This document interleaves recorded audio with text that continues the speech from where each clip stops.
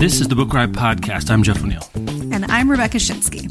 And today we are talking about the most anticipated books of 2024, which really means, if you know the business, the most anticipated book through whoever has catalogs up for however long they're up. It's like mostly up through April and then a sprinkle of May, June, July for me. And then a couple of things, especially Random House, I guess PRH, they tend to have catalogs a little deeper into the year at this point, going up for bigger books or things that have been on the calendar for a while. But anyway, so this is just something insider baseball. You're reading most anticipated books of 2024. I saw Time, LitHub, The Millions does a great preview. Actually, there's a seasonal. Anything that says 2024 without the season is that we know about right now. And since fall is the biggest year, it's kind of like a de facto, I would say, a first half preview is probably the fairest way to put it. The other things will get on our radar here.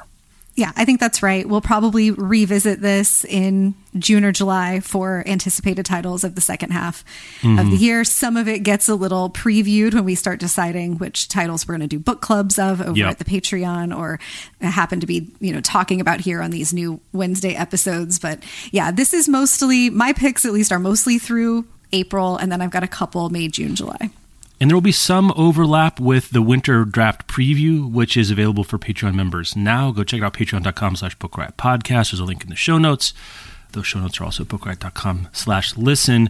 Maybe a little bit overlap with our January It book selection. I tried to avoid as much as possible, but there's a couple one I couldn't go without mentioning. So there's going to be a little overlap as we're figuring out how to use every bit of the pig. Nose to snout, the publishing world's news. Snout to tail? Snout to tail. Well, nose to snout is kind of the 2024 preview. All the way because we're around, kind of down to the hawks as far as we're going to get here. And then I was writing over the weekend. I wrote for the Book Riot's Deep Dive newsletter. I think that, it's going to come out tomorrow morning. I'll put a link in the show notes there as well, where I did sort of here are the 6 things that go into an It book, right? Here are the 6 vectors we talk about, that you and I have talked about. And this is one of them, I guess. At this point, I'm calling it industry signal, is what I described it there. Yes. It's somewhat different than buzz. It is the things that we're being told about a book before it comes out. And I have not read any of the books I'm going to mention. I have read a couple of January titles, but I haven't read any of these books I'm going to mention because I am still anticipating them, I guess, to use the strict sense of the definition.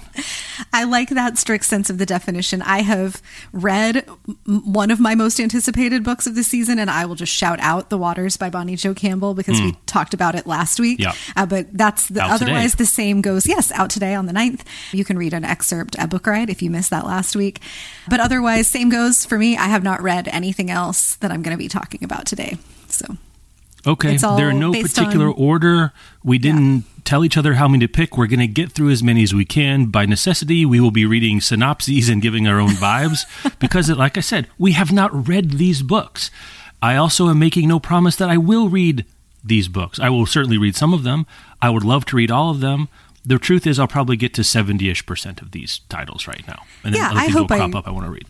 Exactly. I hope I get to 60, 70% of them, and then that's how it goes for me too. Some of them, since we're really just talking about industry signal and our own personal interest at this point, my decision, and I think your decisions, get shaped by once the buzz starts or doesn't start from actual readers, when the books are getting closer to coming out, and when we start hearing not just the industry's message about them, but what, people who spend their time reading books and thinking about them have determined about a book. That can tip me into yes, or it can, if I'm on the fence and the buzz is kind of meh, it can make me pause on picking something up myself. If the talk is interesting or messy, that'll make me want to pick something up. And then there will be things that will be pleasant surprises that we didn't really see coming or that the industry didn't anticipate were going to get traction, and that do get traction, and we pick them up out of curiosity or just it's the right moment when you're in the bookstore. That's a great term. I should have used that. Maybe I'll go edit mine actually and credit you, because I used acclaim, post-pub acclaim, when people start reading the book and saying stuff about it. That's reviews, that's podcasts, that's Instagram posts, that's whatever. But when industry signal starts turning into acclaim, that's when we start to get new things to us. I don't think we're missing a lot of industry signal stuff, frankly, you and I at this point. Yeah. And I think I like traction because you can get traction without acclaim. You can have traction because something is interesting or messy or even bad, but people want to talk about it or be in on the discourse. So yeah, go ahead. You can edit. I'm not sure. Again, this is now an episode about my deep dive, which is as we're looking for ways to spend more time together talking to you about books. Maybe I should have thought about this as a segment of its own. We should always remember, save it for the pod or crosstalk on the pod. I kind of distinguish industry acclaim from word of mouth, or I called it people are talking. This is a phrase I've used with the hit books, or the hot 50 list, which I should return to here pretty quick. There was a really good piece I linked to in Today in Books by Alexander Alter, no surprise, about Remarkably Bright Creatures being an underground hit. Sold 1.4 million copies over the last couple years and has made no awards list. I don't think, I think it was maybe someone's book club at some point. Was not a lot of end of year list, but that was reader to reader.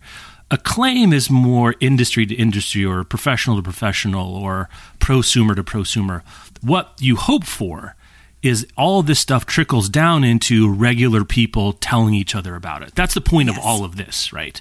So I did distinguish between that. Anyway, some of these books will turn into that, some of those does that. I think by definition, those are the ones that are the hardest to pick. You don't know which ones that, for whatever reason, we didn't get a lot of industry signal about, become the one that, like what was Kite Runner, right? In paperback suddenly becomes a thing because of librarians, I guess, according to Bless the Librarian. Bless the Librarian. So anyway, so we're only in the industry signal phase. So that's what the anticipation here. Rebecca, why don't you begin? Go anywhere you want, and we're just going to go. Today's episode is brought to you by Flatiron Books, publisher of Just Some Stupid Love Story. So in Just Some Stupid Love Story by Caitlin Doyle, Molly and Seth were best friends turned lovers until Molly ghosted Seth on the eve of their high school graduation, which is very trifling, I might add. So now they've reunited again at their high school reunion 15 years later, and they make a bet. Whoever can predict the fate of 5 couples before the next reunion must declare that the other is right about true love. But what is the catch, you might ask? Well, the catch is that the 5th couple is them. Dun, dun, dun. So this is a callback to the best 90s and early 2000s rom-coms. If you like When Harry Met Sally or How to Lose a Guy in 10 Days, this will be right up your alley. This is also perfect for fans of romance readers of Emily Henry, Catherine Center, and others like that. Make sure to check it out. And thanks again to Flatiron Books, publisher of Just Some Stupid Love Story, for sponsoring this episode. Today's episode is brought to you by Underlined. Haven't read a Natasha Preston thriller yet? We dare you to try. She's known for her line of chilling young adult suspense novels like The Cellar and The Fear. The New York Times and USA Today bestselling author excels at putting fear into the hearts of her readers. So her newest book, titled The Dare, is about 5 friends whose senior prank goes very, very wrong. This is the perfect graduation season read for thriller fans who can handle a good scare. The Dare is now available wherever books are sold. You can learn more about it at getunderlined.com. So again, this young adult thriller is about 5 friends with a prank that goes wrong. There are dark secrets, a twisty plot, and creepy I know what you did last summer vibes. So if you know, it's graduation season, you want to revel in that, but like make it scary, you know what I mean? Pick up The Dare by Natasha Preston, and thanks again to Underline for sponsoring this episode. Today's episode is brought to you by Harper Muse, publisher of Troubled Waters. Troubled Waters is an intimate portrait of 2 generations, a granddaughter and a grandmother, coming to terms with what it means to be family, Black women, and alive in a world on fire. In heartfelt lyrical prose, Mary Annaïs Heglar weaves an unforgettable story of the climate crisis, Black resistance, and the enduring power of family. Narrated by Janice Abbott Pratt and written by climate justice writer Mary Annaïs Heglar, the Troubled Waters audiobook is available everywhere May 7th. It follows Corinne as she plans to stage a dramatic act of resistance and peels back the scabs of her family wounds and puts her safety in jeopardy. Both grandmother and granddaughter must bring their unspoken secrets into the light to find a path to healing. Known for her essays that dissect and interrogate the climate crisis, drawing heavily on her personal experience as a Black woman with deep roots in the South, Mary Annaïse Heglar brings us her first work of fiction titled Troubled Waters. Make sure to pick it up. Thanks again to Harper Muse, publisher of Troubled Waters, for sponsoring this episode. I've got a billion tabs open, and I think I'm just going to click on a few and talk about them in no particular order. So my first is Legacy, A Black Physician Reckons with Racism in Medicine by Uche Blackstock. It's a memoir coming out January 23rd, so just a couple of weeks. This feels like a comp, and I see it listed in Edelweiss as a comp to The Beauty and Breaking by Michelle Harper, which came out a couple of years ago, and I really like. I love a physician memoir. I know this is something that we have in common. Yes. And not just stories about the practice of medicine, the philosophy of medicine, all of the ways that that intersects with bigger issues in our lives, but looking at where the practice of medicine sits and how it's affected by the systems and inequities in our country. And so Black physicians particularly exploring that is a thing that has been getting book deals recently, and I'm very here for it. This one also has an Abraham Verghese blurb, one of alongside the Checklist Manifesto. What is that guy's name?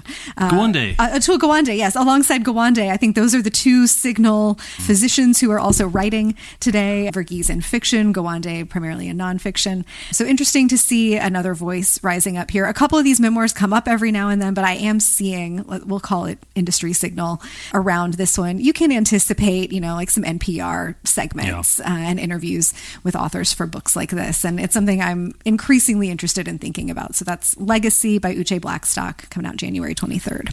Cool. I'll go with nonfiction as well. This is where we're not going to pick it for It Books or Draft, because it'll get no one any votes except for In Our Hearts. And maybe with our reading hours, which is the ultimate vote, right? That's the ballot box that really matters. I'm going to pick one of the features that I describe as going into the It Books gumbo is relevance, right? It tends to be down on the list, right? Relevance actually matters a lot less than people might think when it comes to something being of the moment, but it does go into the mix. And one that is interesting to me, we both like memoirs. I'm kind of branching off here. This is called The Last Fire Season, A Personal and Pyro-Natural History by Manjula Martin, coming out January 16th from Pantheon. So Martin is living in Northern California in 2020 during the worst fire season on record, and it's called A Pyro-Natural History and Living in the Pyrocene Era of California, meaning the fire era. So I am really interested to see what this is put together.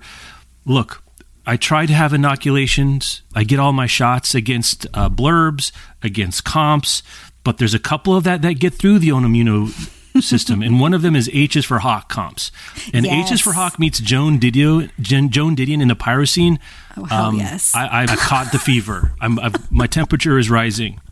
So the fire season, the last fire season by Manjula Martin, January 16th. Here's one that I know is on our shared list. Beautyland by Marie-Helene Bertino comes out January 16th. She is the author of House Favorite, 2 a.m. at the Cat's Pajamas. This is, I think, it promises to be another weird, wonderful little novel from her. Got a big spread in the New York Times earlier this week. I was excited to see that. The mainstreaming of Marie-Helene Bertino would be a great thing. It is. So this is a novel about a woman who was born at the moment that the Voyager 1 was launched into space, carrying the famous golden record. She grows up knowing that she is different somehow. She possesses knowledge of a faraway planet. The arrival of a fax machine enables her to contact her extraterrestrial relatives, beings who have sent her to report on the oddities of Earthlings. A wise, tender novel about a woman who doesn't feel at home on Earth. I mean, come on. Super fun. Looking forward to that. That's coming out very soon. I will be buying that with my actual dollars. Yes, no digital arc for me there. Sidebar. We have talked about the genreification of literary fiction. Dan Sinekin in Big Fiction, that's one of his big claims. There's a newish book out. I can't remember the name of it right now, by Xander Manchel. That's about the canonization of historical fiction in contemporary American letters. I think, again, a lot of this is selection bias and anecdata.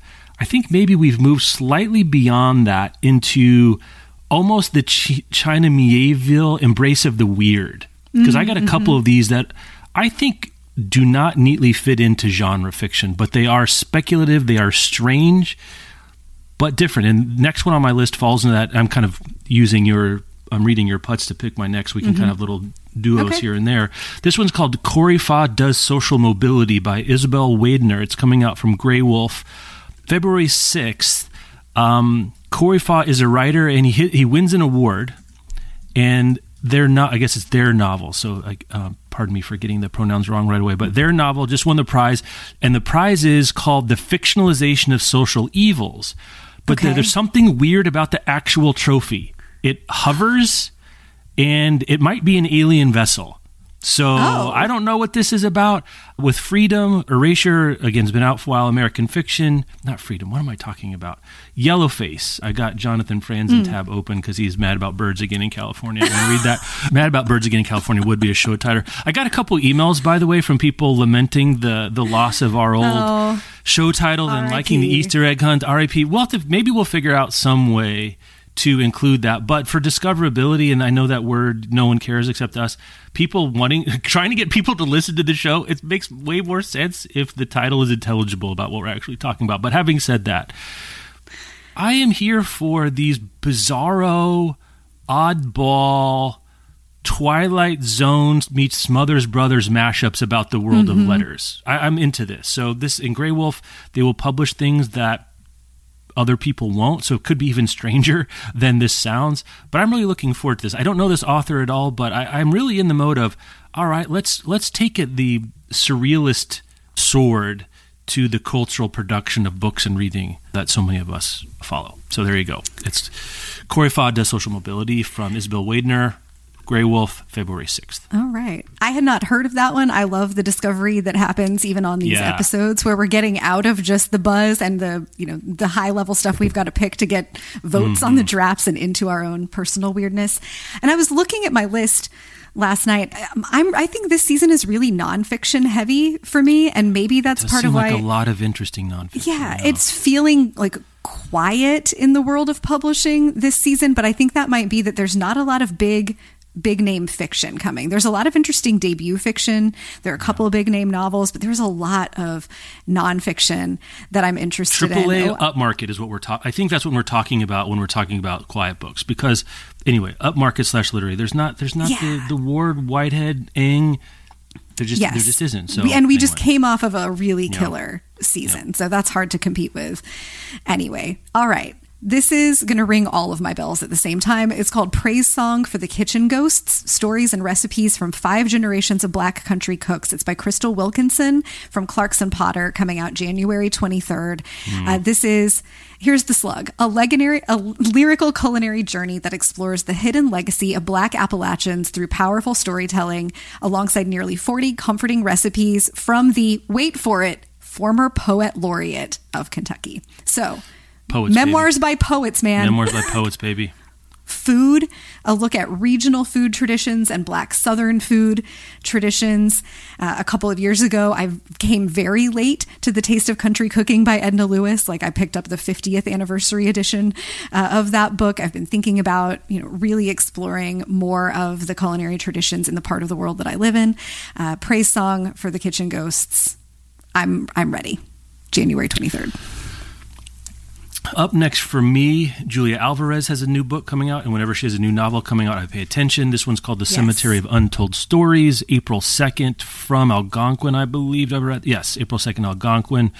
The main character, her name is Alma Cruz, and she's a novelist. Sometimes I get on and off I want to read about writers. I guess I'm on one right now with reading about writers. And she is worried about ending up like a friend of hers, or maybe just another novelist that she admires who basically got lost trying to finish her last manuscript in all kinds of ways. She's trying to avoid that fate. And I don't know how much of this is spoiler, but it's in the synopsis, so I'll paraphrase it in my own words. But she decides to start burying her own unfinished work, the Alma Cruz, the main character of the book, in this cemetery. And then things start to happen.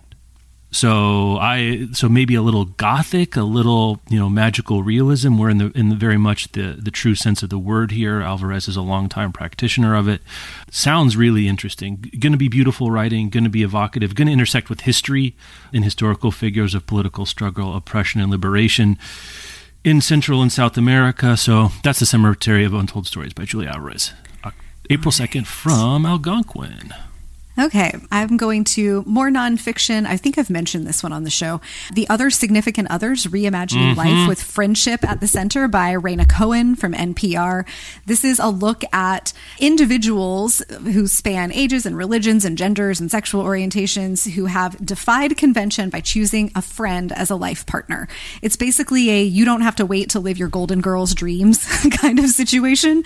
Also described as a narrative on platonic partnerships and how the thrill, intimacy, and commitment we seek is often found through meaningful friendship. I'm really interested in this. Like listeners of the show know, I'm a person with a long-term romantic partner, but since we don't have kids, there is extra space in my life for pursuing other kinds of relationships. Not that people with kids can't pursue their friendships, but y'all are real busy and it's harder.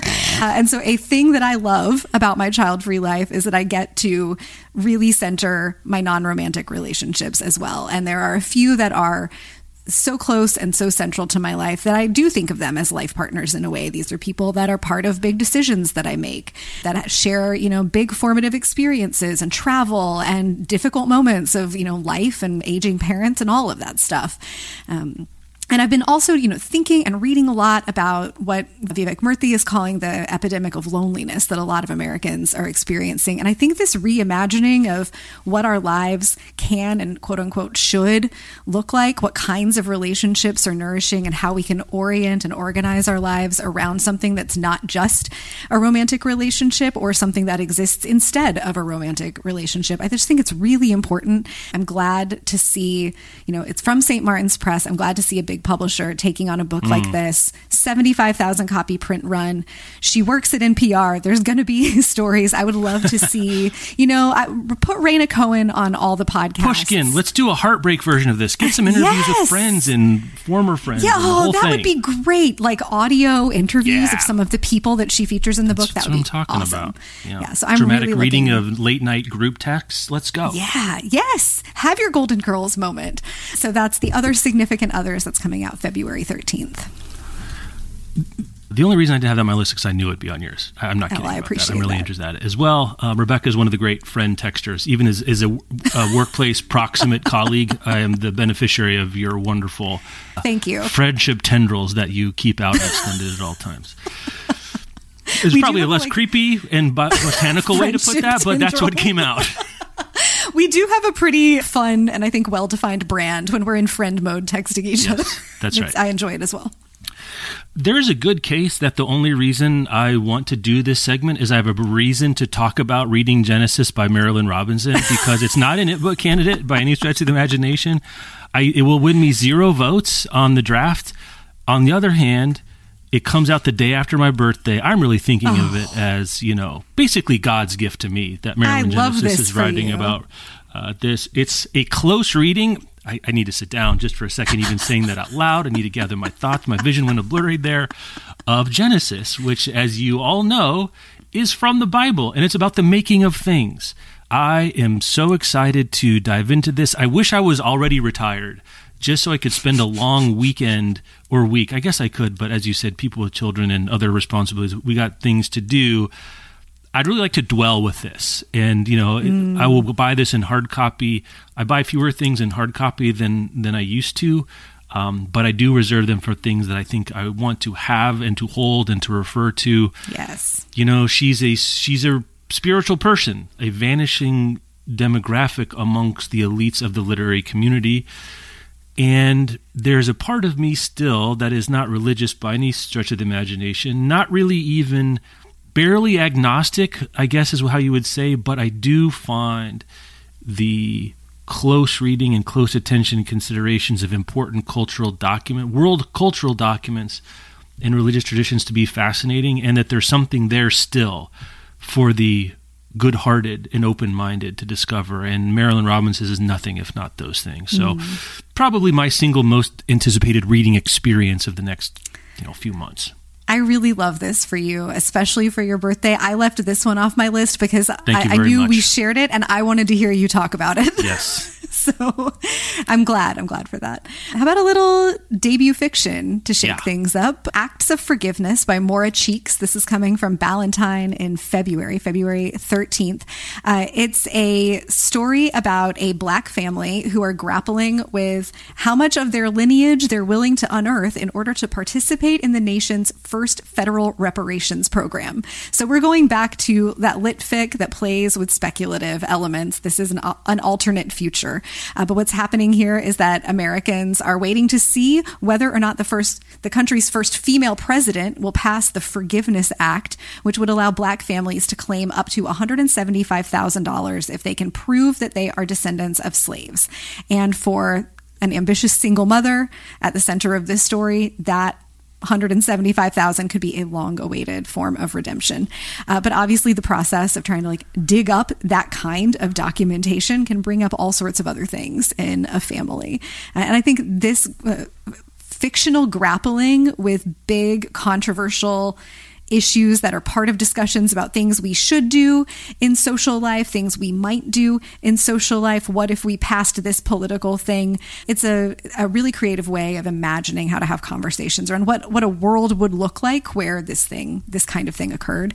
I'm fascinated by it. I'm glad somebody decided to write a novel imagining, a particular individual experience inside of, a United States where not only we have a female president, but we're talking about reparations. So that's Acts of Forgiveness by Maura Cheeks. That's February 13th.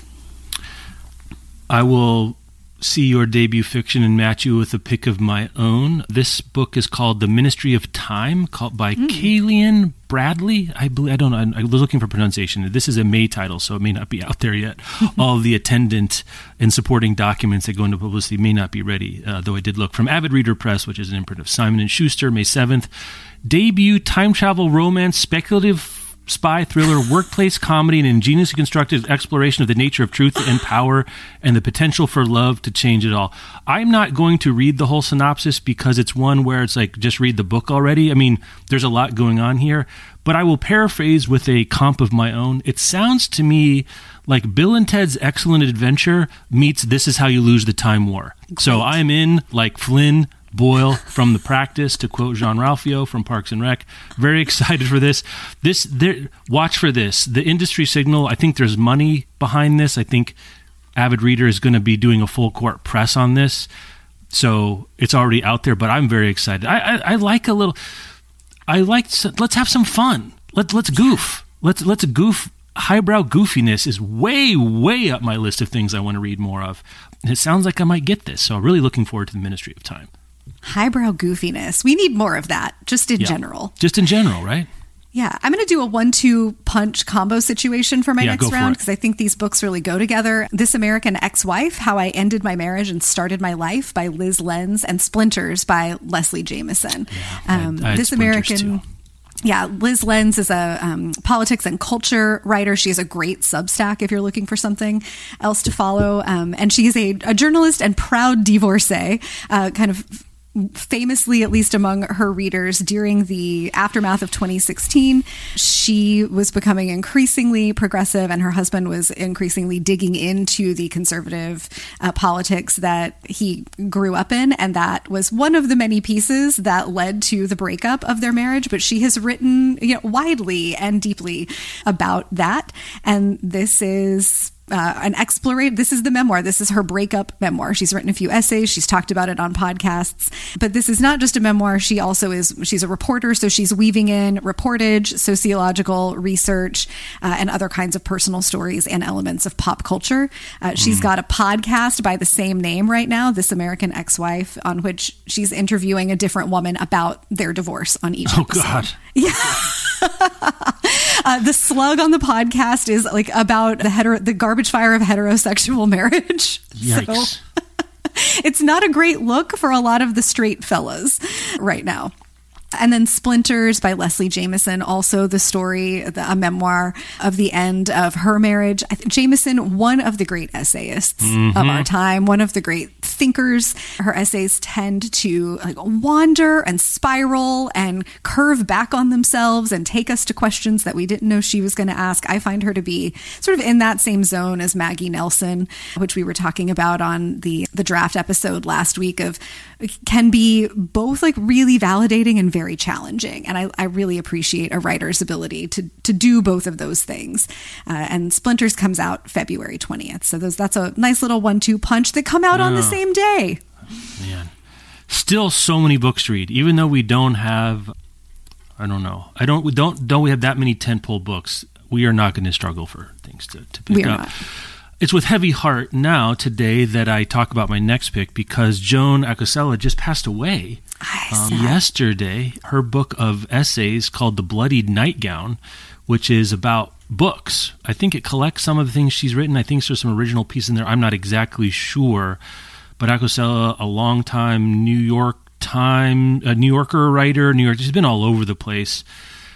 Feels like a throwback to a different era. We've lost a couple of these particular writers this year, so I'm really looking forward. I'd hope to try to get her for first edition. Maybe I'll try to get her editor or someone else that can talk to me about the book and her life.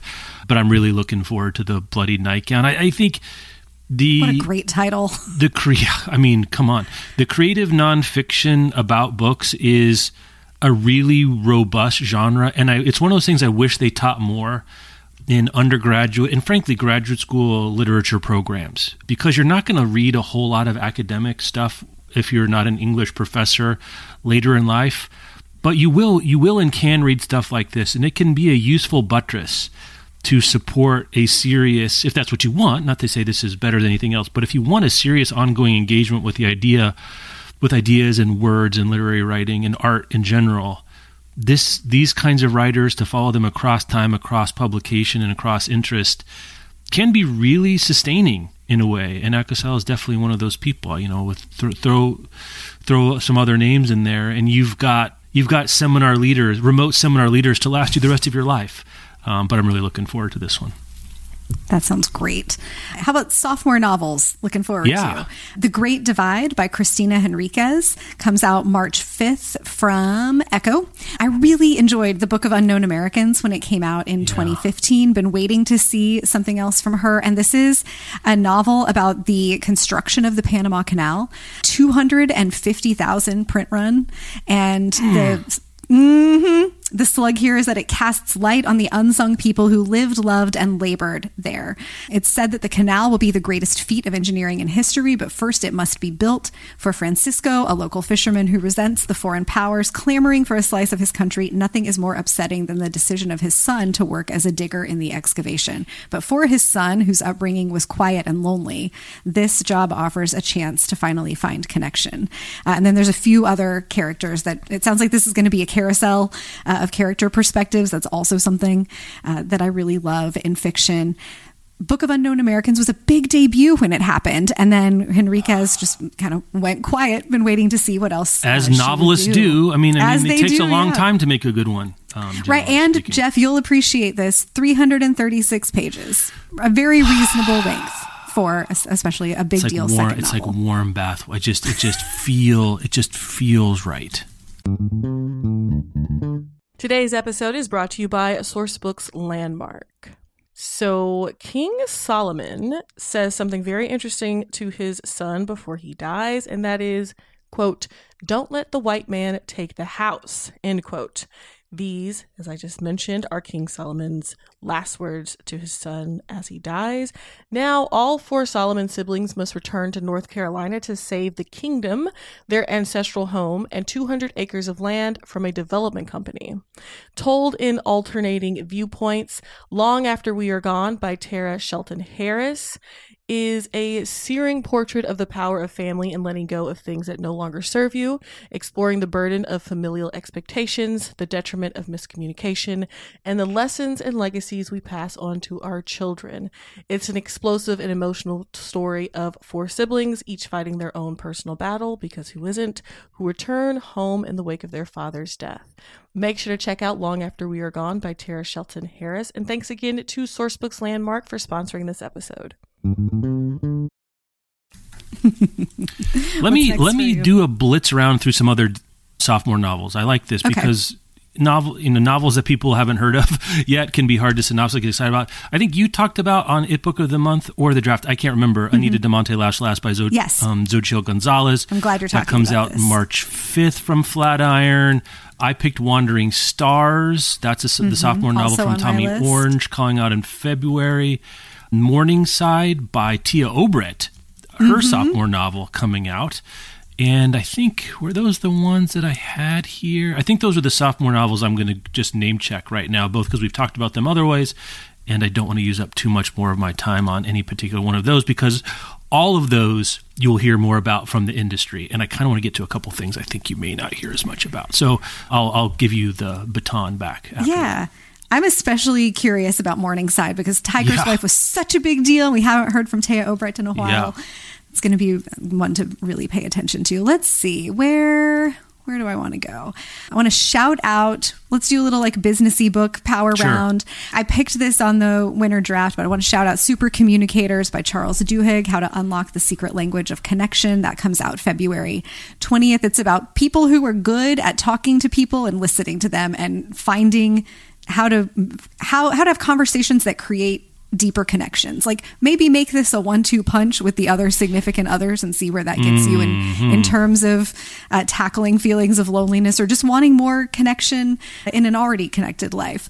I'm also really keeping an eye on, where did my tab go? On Optimal, which came out today. It's by Daniel Goleman. The subtitle is How to Sustain Personal and Organizational Excellence Every Day.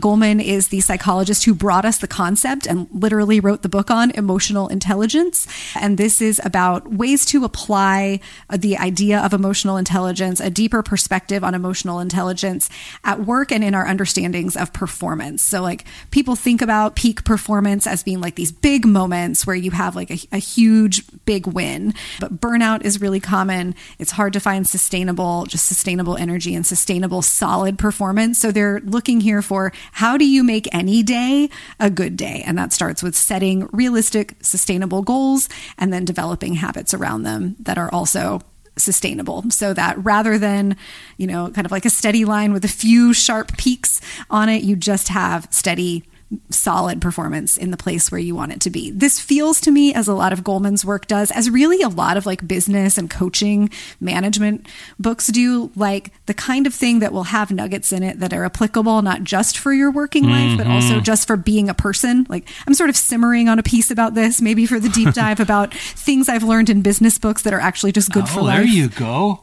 And I think that's one of them as well. So that's Optimal. The Business of Life. There you go. I gave you the title. There it is. Thank you very much. You're welcome for that. You spent a moment dwelling in a particular eddy of interest for you. I will do the same. I hope and will try to have more to say or more to do with both of these as part of first edition or elsewhere. Let's do a little literary nonfiction. How about The Fine Art of Literary Fist Fighting? How a bunch of rabble-rousers, outsiders, and ne'er-do-wells concocted creative nonfiction.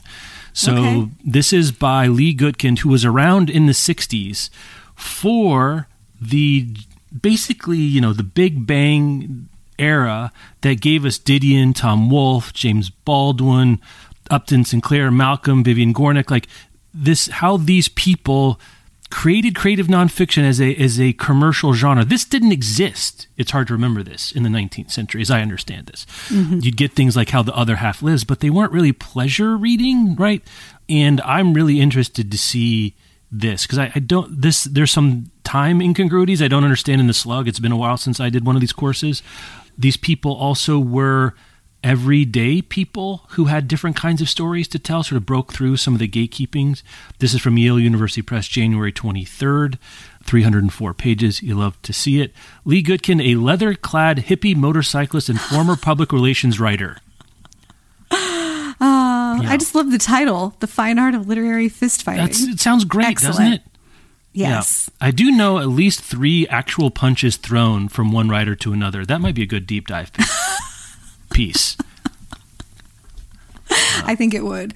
Punch Your Darlings, maybe? I don't know, something like that. Oh, the other one real quick. I got one more to pair with that. It's called A Chance Meeting American Encounters. I believe this is a reprint coming out from New York Review of Books in March. And this is about chance encounters of writers. They stumble upon each other in a coffee shop or a bar or something else. Basically, how Henry James met William Dean Howells, and Sarah Norton Jewett meets Willa Cather, and Mark Twain publishes Grant memoirs, and W.B. Du Bois meets William James, and young Helen Keller, and all these kinds of things where these luminaries who have become proto or quasi-mythic were actually real meatbags running around in circles, and it turns out you'll run into people. And it's it's a nice and pretty elegant way of bringing to sort of corporeal reality that these were flawed, interesting beings that lived on this earth and walked around, and they weren't just sort of marble statues that spat out texts every now and again that now exist on our libraries. So that's A Chance Meeting, American Encounters by Rachel Cohen. Living meatbags. Love it. One that's really just for me. I will never not read a memoir by a therapist. And how does that make you feel? Everything Incredible. You never wanted to know about therapy by Joshua Fletcher. In the spirit of Lori Gottlieb's memoir, Maybe You Should Talk to Someone, which I really loved, is super fun and is about both her that book is about both her work as a therapist and her experience being in therapy. Joshua Fletcher, the author of this, hosts the Self-Help podcast. And this is a look kind of at the same thing, what goes on behind the closed door of a therapist's office and in their head while they are treating clients. This is structured around 4 client case studies. And I'm just deeply here for this. I don't know that this is a Mean Girls moment.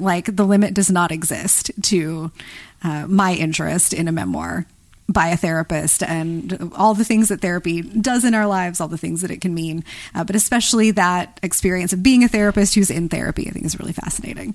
And it's good for us to hear about the human sides of therapists as well.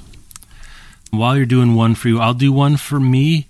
I don't know what got into Gail Jones, who hadn't written in a long, or let me put it this way, clearly had been writing, but hadn't published in a long time. But over the last couple of years, Palmaris came out, Birdcatcher came out. Both were finalists for major literary awards. She has a new book coming out. This is the latest date on my list, August 20th, 2024. It's called The Unicorn Woman, and the main character is a soldier coming back from World War II and re-entering Jim Crow. This is not typically Jones's milieu, this sort of historical fiction in my memory. I haven't read everything, so I could be wrong here.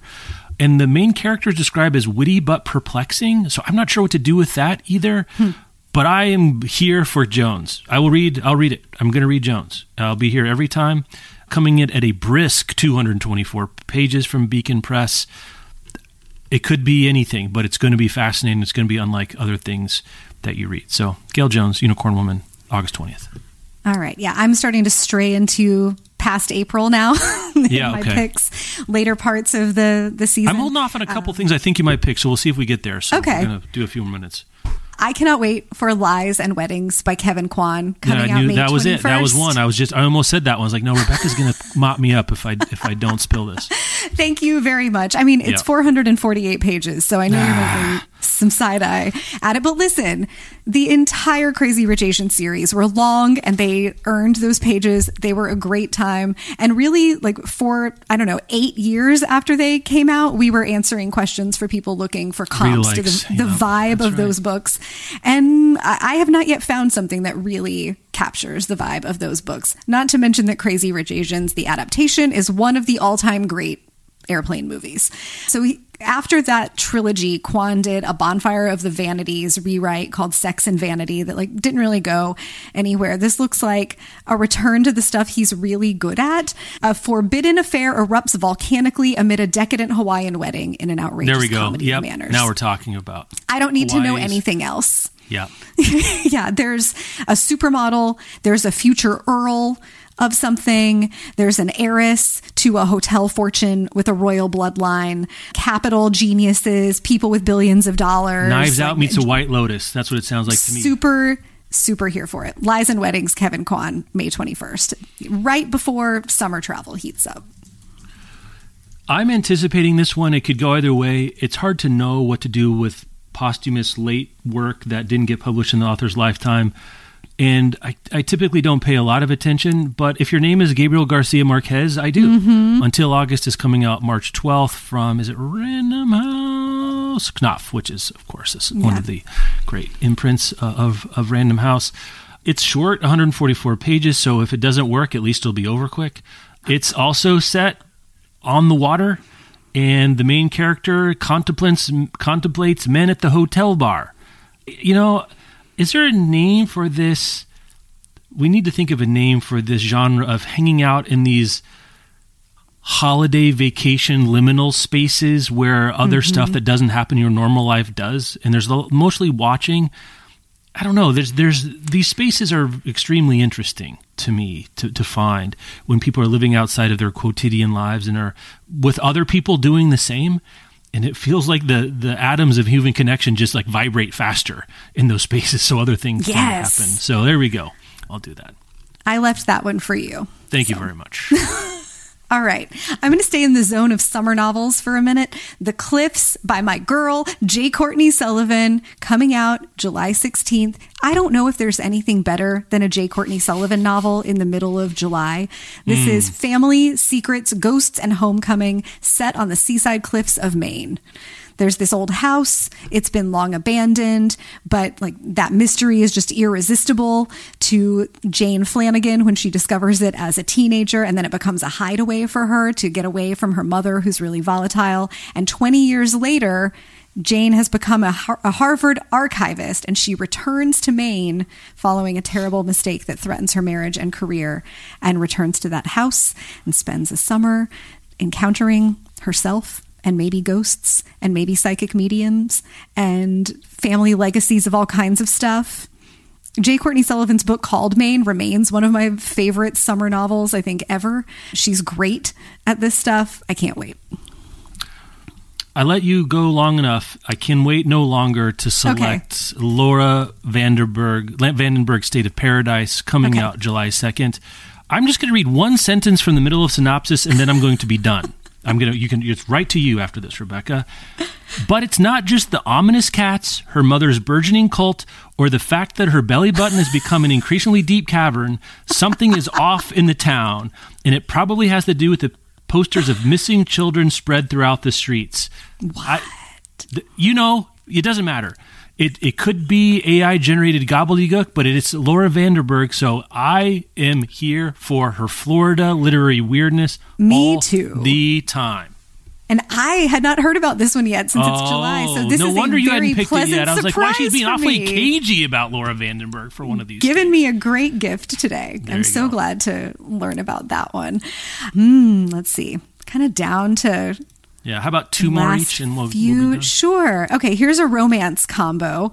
Jewel Me Twice by Cherish Reed, which is fans of Ocean 11 and spicy rom-coms. Two career thieves. Why aren't there one of this every month? What are we doing? For real. Two career thieves reunite for one last job. And they have to put their messy romantic past behind them in order to pull off the jewel heist of the century. Is there there's like really nothing better than the one last job trope. Oh. It's one of my very favorite things. Get the gang back together. It's like a perfect subset of the Get the Gang Back Together story and a romance. I need to know nothing else. And then Book Riot contributor Susie Dumond has a romance coming out called Looking for a Sign. Comes out in June. And it's about a newly single queer woman who has just moved to New Orleans. And in her search for a mate, a compatible match, she decides to go on a date with someone from each astrological sign. One of the... Super fun. A little stunt situation going on in there. Yeah. Susie has written for Book Riot for a long time, writes a monthly feature for us where she recommends books based on your astrological signs. Incredible. And then we did a book. Yeah, we did a book a year or two ago called Reading the Signs that built on recommendations based on your astrological signs. And Susie was one of the primary writers for that. So I have to shout those out. But come on. Romance about jewel thieves falling for each other while they conduct a heist, and then a little fun play on astrology for the queer community. I love both of those. Excellent. Where do I want to go?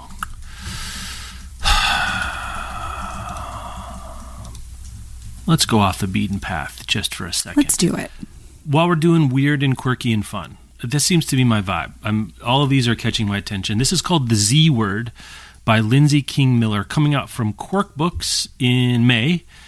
Packed with action, humor, sex, and big gay feelings, the Z Word is the queer zombie land you didn't know you needed. Great. Wendy is trying to find her place in the queer community of San Lorenzo, Arizona after a bad breakup, but then the people around them start turning into violent, terrifying, mindless husks, which makes things harder. The Z Word. Love it. That's one of those titles you're like, what if it was the L Word with zombies and it's called the Z Word? And then you go write the thing. It's incredible. I'm looking forward to this. The L Word meets The Walking Dead. Yeah, come on. That's great. I'm looking now. I think my last pick, I really should have paired it with the debut memoir the debut fiction about the family thinking about reparations. But this is the new novel from Maurice Carlos Ruffin. It's called The American Daughters. Comes out February 27th. Pick. All right, so I get to go somewhere else. I love this for us. A historical speculative novel about a girl who joins a sisterhood working to undermine the Confederates. Maurice Carlos Ruffin, just a super interesting thinker, writes slightly weird, fascinating fiction. I don't really need to know anything else. I'm down for this. February 27th. I think lastly, I will select Blue Ruin by Hari Kunzru, which comes out May 14th from Knopf. Love him. Wrote White Tears, Red Pill, Gods Without Men, and some other works. This is a art school graduate who things don't go well, who had a lot of promise as an artist, and now is undocketed in the U.S. and trying to make things work. I trust Kunzru to make this super interesting and meaningful and beautiful, clocking it at a brisk 272 pages. So books about art, books about artists, again, remains a theme that people are returning to, and I'm going to be right there with Kunzru on this one. Okay. Those are my lists. Anything else you want to name check before? Oh, actually, after the break, we're going to turn it over to a few of our fellow editors to talk about their books. I haven't listened to it yet. I'm going to edit this afternoon, so maybe there's overlap, maybe there's not. But stick around for that. We're trying that out. Let us know what you think of the format and this one too. Podcast@bookriot.com. Rebecca, last words here. Anything else you want to get out of your mouth? Hit stop recording. Name check to Bianca Bosker for Get the Picture, where she learns about the world of art, really deep dive into that. I've also got my eye on How to Live Free in a Dangerous World, a decolonial memoir by Shayla Lawson. And I was surprised and delighted to learn that there is a new Lev Grossman novel. I saw that. King Arthur stuff, right? Yeah, apparently? The Bright Sword coming out in July. So be looking forward to seeing what he does next. Also, Joseph Earl Thomas, who wrote the really difficult, beautiful memoir Sink last year, has a debut novel coming out this year called God Bless You, Otis Spunkmeyer. My last one, and I don't know why, we're just doing The Strange and Eventful History by Claire Massoud, coming out May 14th from Norton. Multi-generational family saga. I need nothing else. It's 448 pages. It'll be worth it. Looking forward to that. Yeah. Life General is one of the cataloging. I always love to look at that. It's like, okay. She just knows things, Claire Massoud. Let's go with it. Just let's go. Let's just tell me about life. Thank you so much. I guess we'll probably return to do one of these. Yeah, I think June or July. I don't know, June, July. We will have seasonal and it books as we go, but this kind of a run through is really only a twice a year kind of a series. Thank you all so much for listening. Shoot us an email, podcast@bookriot.com. Check out the Patreon, link in the show notes there. And stick around for some other picks that are as much a surprise to me as they will be to you momentarily. Rebecca, thank you. Have a good one. Hi, my name is Erica. I'm an associate editor here at Book Riot. I co-host the Hey YA podcast with Tears of Price, and I occasionally shimmy on over to other podcasts like SFF Yeah, etc., etc. So today, of course, I have 3 of my most anticipated 2024 winter/spring releases. I had such a hard time narrowing this list down, but I think the end result is pretty banging, pretty fuego, if I do say so myself. So the first one I have is The Fetishist by Catherine Min. It was published posthumously, and honey, it is a lot. But we like a lot. I like a lot. You probably like a lot. We like a lot. So in it, you have Kyoko, a young punk band singer who is shy and also like kind of maybe plotting murder a little bit. Just a little, like, you know, she has this murder plot that she has come up with to get revenge against another musician, this white guy named Daniel. His race is relevant. I'll tell you why in a second. He is an F-boy philanderer who has a fetish for Asian women. Ew, right? So the reason she wants revenge, specifically, I mean, F-boy, but the reason she wants revenge is because of how Daniel treated her mother, and she thinks this treatment is what led her mother to an early death. So there's that. Heavy stuff. Then there's Alma, Daniel's current fiance, boo thing, etc., who is, surprise, surprise, another Asian woman musician. Now, Alma is over here questioning, like, her whole life. Like, she's questioning, like, all the time she's been fetishized. Has she ever been loved? It's a lot. It's a lot to unpack. It's a lot to get into. And I want to get into it. Again, that's The Fetishist by Catherine Min. Next one I have is The Jinn Waits 100 Years by Shubnam Khan. This is like Rebecca by Daphne du Maurier, but make it a djinn? Make it djinn? Make it magical? More magical? I don't know. A girl named Sana and her father moved to this formerly grand mansion off the coast of South Africa that has been home to a number of social misfits. It's the kind of place where, to maintain your sanity, you have to ignore the bones in the garden. Like, literally, there are bones in the garden. Girl, if you want to make it, you got to just, keep it moving past the bones, honey. And soon, Sana discovers this room that's like stuck in time, where she learns about the estate's original mistress who lived 100 years ago. What she doesn't know is that there is a djinn in the shadows who is also learning her. Ooh, chills. Again, that's The Jinn Waits 100 Years by Shubnam Khan. Last I have You're Breaking My Heart by Olugbemisola Rude Perkovic. This is a YA book because, again, I read a lot of YA. Hey, YA podcast. I'm not new to this. I'm true to this. But let me tell y'all, this YA book gets really real. I guess all my books get really real. I'm in my drama girl era. It's fine. But this is heads up that this talks about sibling death and grief.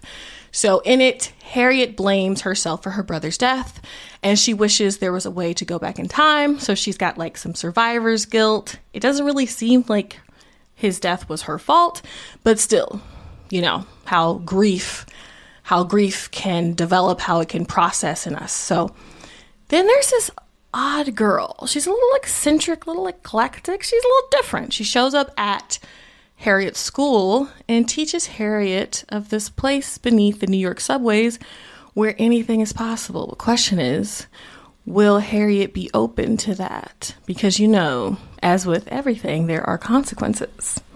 Think about that. Those are my top 3 most anticipated releases for the first quarter of 2024. I love to hear what y'all are most excited about. Let us know. Happy reading. I'm Vanessa Diaz, the managing editor here at BookRiot.com and the co-host of both the All the Books and All the Backlist podcasts. And I'm here to talk about even more of my most anticipated books of 2024. If you're a listener to All the Books, you've probably already heard me give a list of, I think, 4 or 5 reads for this. I think in our Best Nonfiction of 2023 episode, and I also have a few going up on the 10th in our big roundup that's going up on the site of the most anticipated reads of 2024. That's a collection of books that we're looking forward to, not just on the staff side, but from our wonderful contributors. And again, now I have 3 more that are coming out specifically in the spring, so there's lots of book love to go around. My first pick today is The Familiar by Leigh Bardugo. This is a work of historical fiction set in Madrid, in Spain, during the Spanish Inquisition. It's the story of a young woman named Lucia, who is a scullery maid, whose magical abilities are a thing she's sort of tried to keep on the low. But then her mistress discovers that they are a thing and tries to sort of strong-arm her into using those to better their position in life.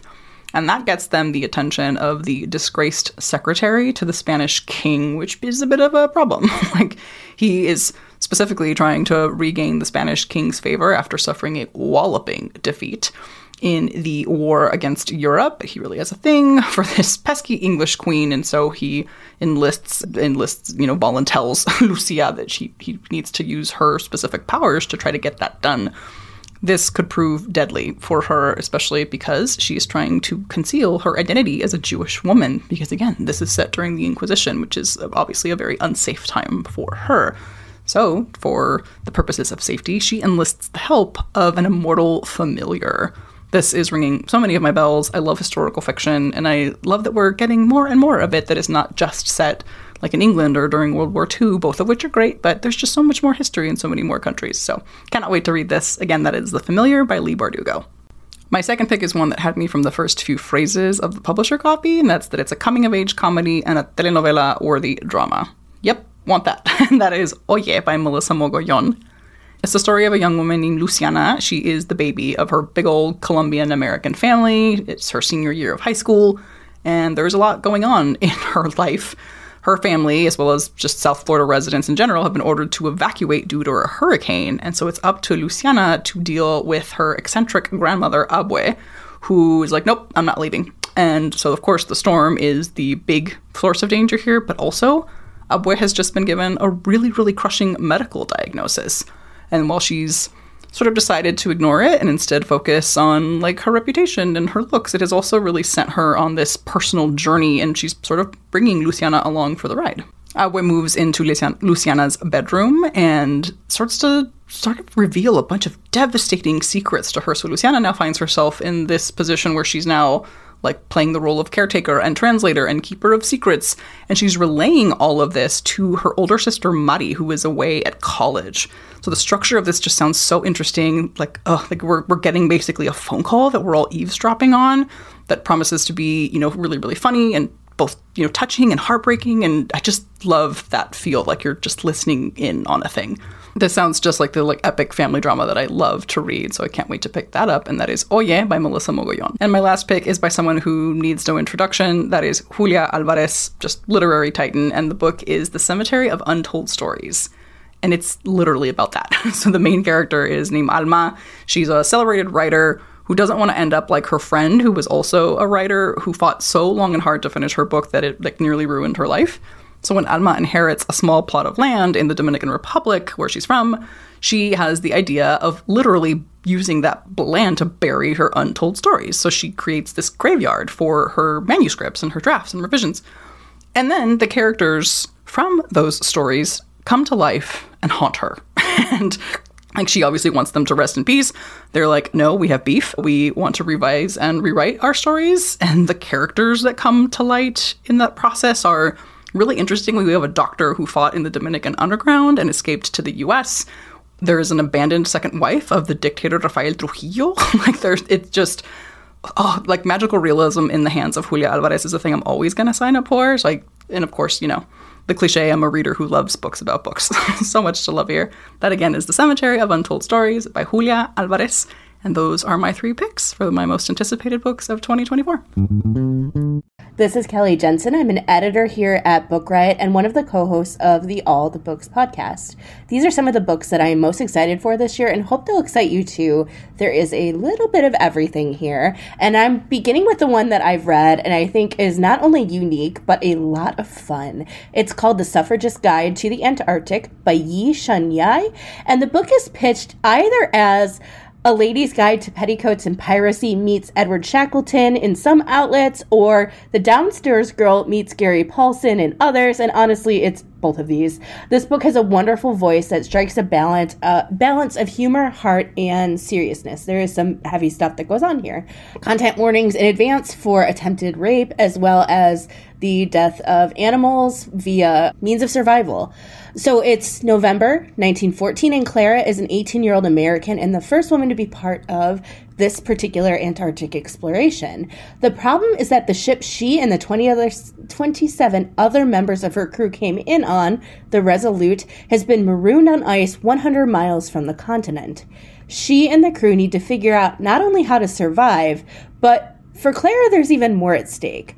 The bulk of her shipmates believe that she's Canadian, not American, as anti-American sentiments are high at the outbreak of World War I.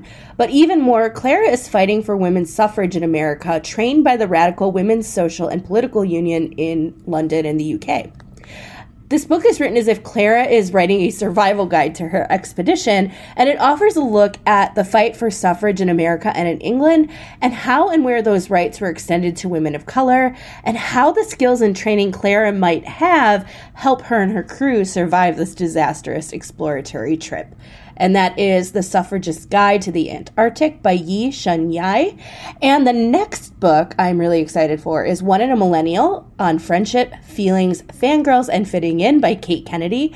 I will start by saying I'm not familiar with the author or her podcast, but this book sounds like it will give me what I hope for in a couple other books I read on the intersections of pop culture and internet culture in recent years that didn't quite do what I wanted them to do, which isn't to say they were bad, but didn't capture my experience or insights about coming of age during the late 90s and early 2000s. This particular book promises to maybe offer that. Either way, I know I'm going to enjoy it because it promises to explore topics such as American Girl dolls, the feminism of the Spice Girls, AOL Instant Messenger, purity culture, and more through the lens of why pop culture moments have much bigger implications and power after they've run their course, after they've stopped being so huge in the mainstream.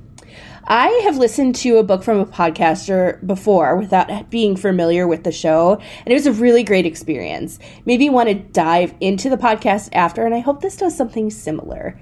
That is One in a Millennial on Friendship, Feelings, Fangirls, and Fitting In by Kate Kennedy. And the last book I want to highlight that I am especially excited for to read this year is a horror pick. It's called Sacrificial Animals by Kaylee Peterson. This is a supernatural horror grounded in Chinese mythology and set in rural Nebraska, inspired in part by Peterson's own experiences as a Chinese adoptee in the same state. So Nick has left his Nebraska childhood home as soon as he could, and he never expected his abusive father to be begging him to come back home. Nick's brother Joshua, who was also disowned by their father growing up, is called back as well. And the reason that his brother was disowned is because he married a woman of Chinese descent. Nick and Josh are not sure what to do, but they decide they're going to make the trip. Josh and his father begin to make a reconciliation, but Nick isn't having the same experience as his brother, and instead, Nick and Amelia, who is Joshua's wife, have hit it off and find themselves becoming intimate pretty quickly. But the closer that they grow, the more Nick suspects Amelia isn't who she says she is. This book is a story of queerness, inherited trauma, and broken families, and it is giving me kind of the vibes of An Ordinary Violence by Adriana Chartrand, which came out in November 2023 and was great. Like, that kind of feeling is a positive thing. There's something about rural Nebraska stories that does it for me. My all-time favorite book is set in rural Nebraska, and this one has the added dimension of horror that I am so looking forward to too. And that is Sacrificial Animals by Kaylee Peterson. And happy reading. My name is Danica Ellis. I'm an associate editor at Book Riot. I co-host the All the Books podcast, and I write the newsletter Our Queer Shelves. And here are 3 of my most anticipated books out this winter-spring publishing season. The first one is An Education in Malice by S.T. Gibson, which is out February 13th. And this is one of a couple of sapphic vampire books out this year that I am so excited about. This one is written by the same author who did A Dowry of Blood, which is one of my favorite books. It's a bisexual, polyamorous vampire story from the perspective of Dracula's wives, except one of them is a guy. And it's about abusive relationships and revenge, and it's so incredibly well done. And they have a new vampire book out, so obviously that is on my TBR. It's a retelling of Carmilla, which is a story I'm obsessed with. Highly recommend picking up the one edited by Carmen Maria Machado. So this is a dark academia story. It's set in St. Perpetua's College, which is a competitive and secretive girls' school. Laura and Carmilla meet there and become academic rivals. They have a mentor in the Professor de La Fontaine, who is also obsessed with Carmilla. And then obviously their rivalry turns into something else because, I mean, Carmilla is already gay, and with S.T. Gibson writing it, it's going to be even gayer. I'm so excited about this one. There's also kind of politics of the school. There's dark magic. I don't know what's going to happen, but I am on board. Another one of my most anticipated is The Absinthe Underground by Jamie Paxton. This is out February 6th. I am pretty new to the romantasy game, but when there's a sapphic romantasy, I am going to pay attention.